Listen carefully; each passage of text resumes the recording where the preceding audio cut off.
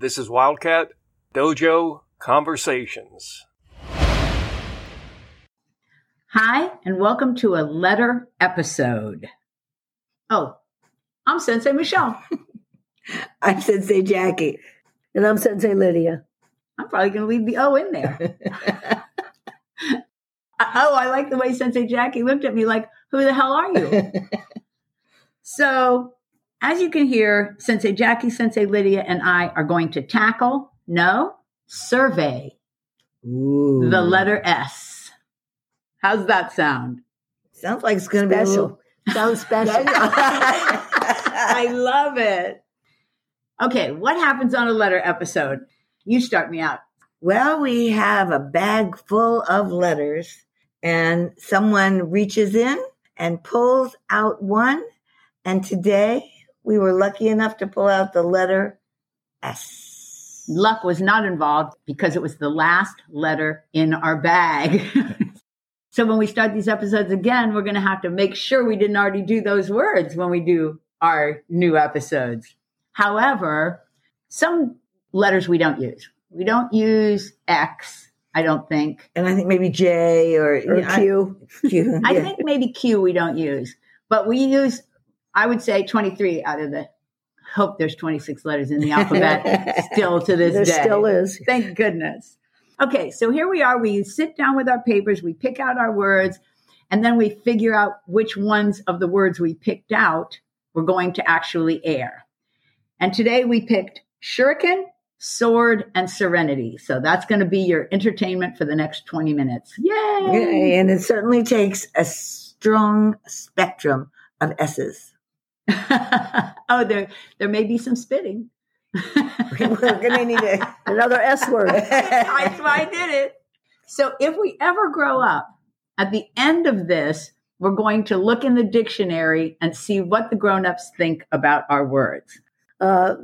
These are fun all the time because they're unscripted. We never know what's going to happen here. That's for sure. That's already been proven. Yep. It's a skill. No word. I'm going to change letters and say Sensei Lydia is on a roll. Us. Are you guys ready to do it? Yes. So I get to start us off. Thank you. Start Us with shuriken. I don't think there's a listener out there that does not know that shuriken is a throwing star. Do you agree with that? There might be. I don't know. But now they know. Now they know. Everybody knows that a shuriken is the Japanese word for a throwing star. And first off, throwing stars, I don't know if they're the most fun we have, but they're a lot of fun. Oh, definitely. They're a lot of fun because they come in different colors. They come in different shapes. They're really cool to look at. You handle them differently. They come in different sizes. They come in different sizes. And you know what else? Another S word. And they come in different amounts of points. Right. Like exactly. we have one that's only 4 points, but then most of them are more like 8 points. Yeah. So pizza pie style. Yeah. I don't know how I came there. I'm sorry. Anyway, shurikens are part of Goju training, but not part of the syllabus is the word. Another S word is the word I would use. It's just an extracurricular that we do. Would you guys agree with that? I would agree. And I think it especially because kids can use this weapon, it adds a lot of confidence as you're growing up. You just get better and better with them and have more fun. Yeah, the kids just love them. They just absolutely love them. They love to touch them. They love to hold them. They love to throw them. They actually love it when they stick, another S word. And they love pulling them out for some bizarre reason. They love pulling them out of the wood. But I'm going to say, to counter that, adults love them too. Oh, yeah. It's not just kids. Now, at least in our dojo, when we set up the throwing star station, we also set it up with an archery station and something else. But I'm going to say most people like throwing stars the best of all the stations that we set up. Do you guys agree with that?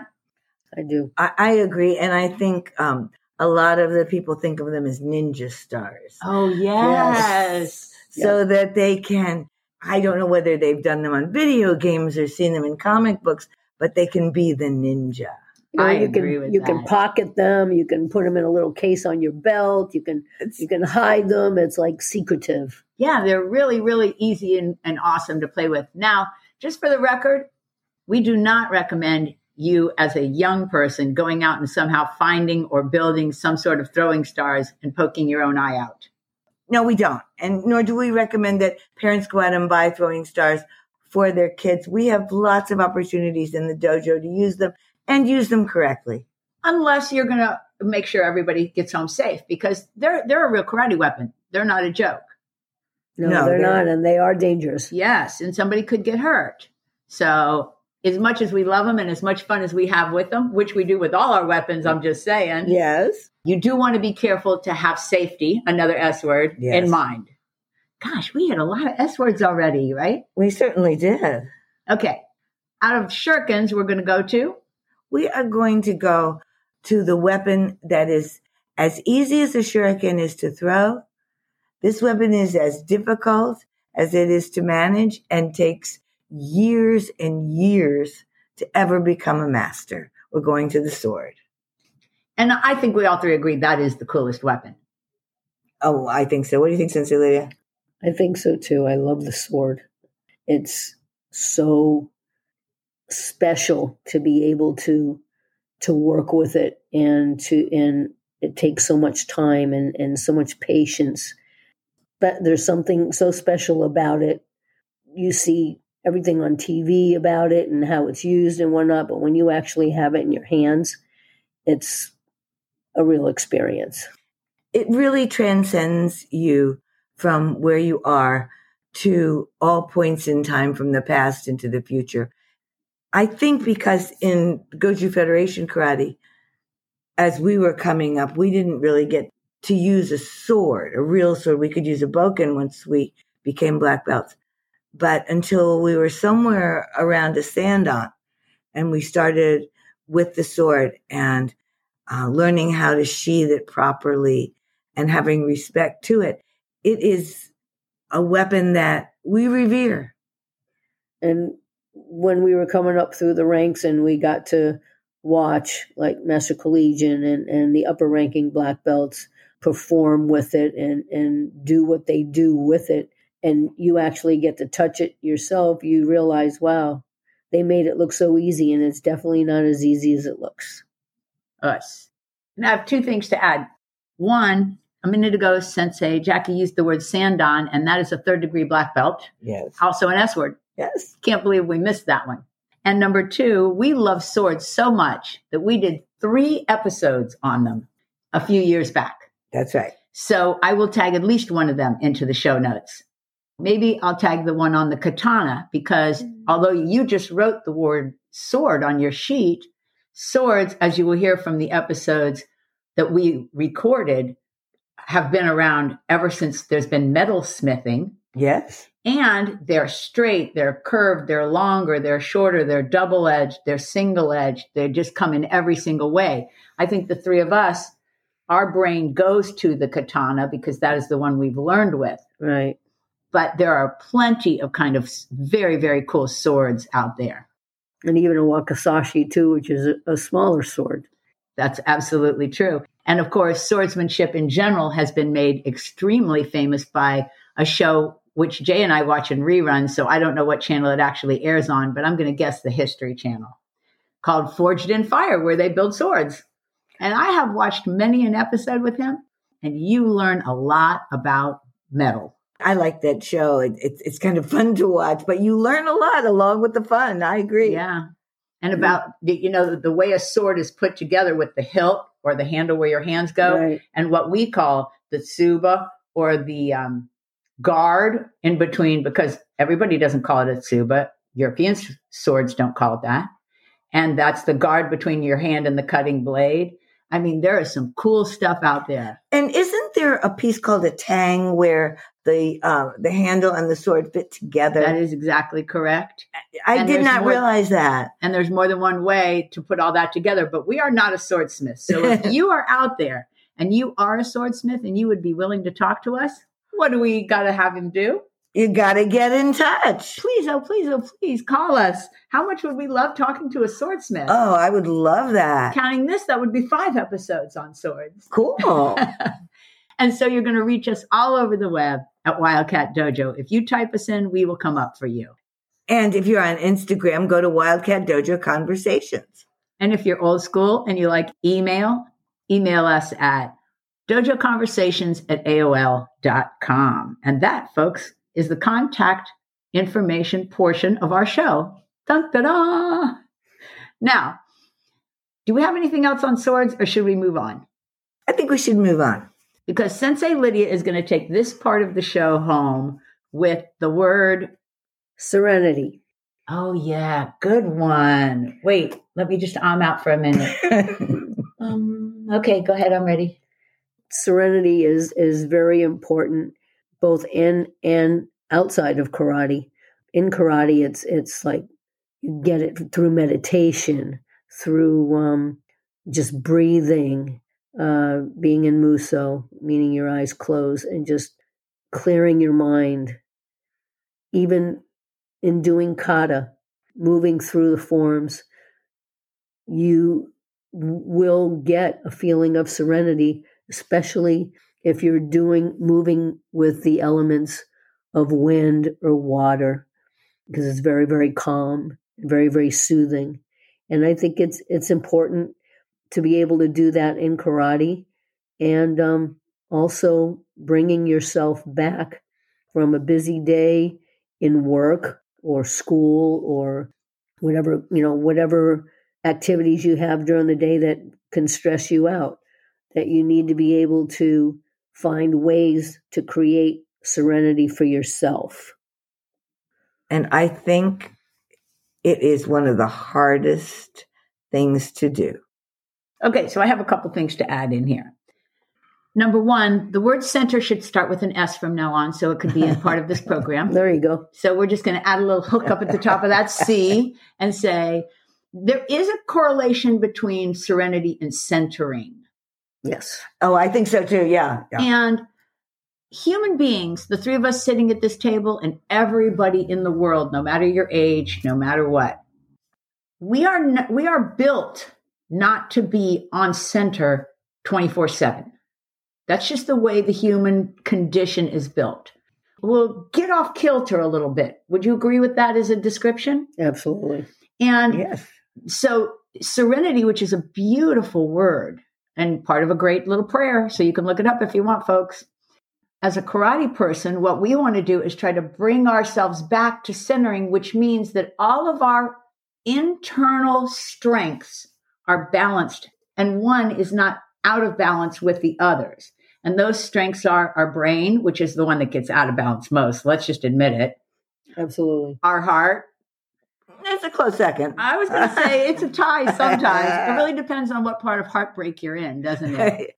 Yes, or heart love. And also physical body. If you lose your physical strength, if you get an injury or an illness, everything else gets out of the picture until you can balance that back in. You just have to care for yourself. That's right.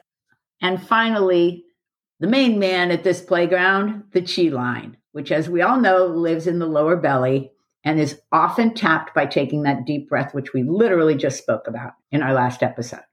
So our goal is to try to balance those things. And in that balancing act is where we find the serenity. Can we say yes to that? Absolutely.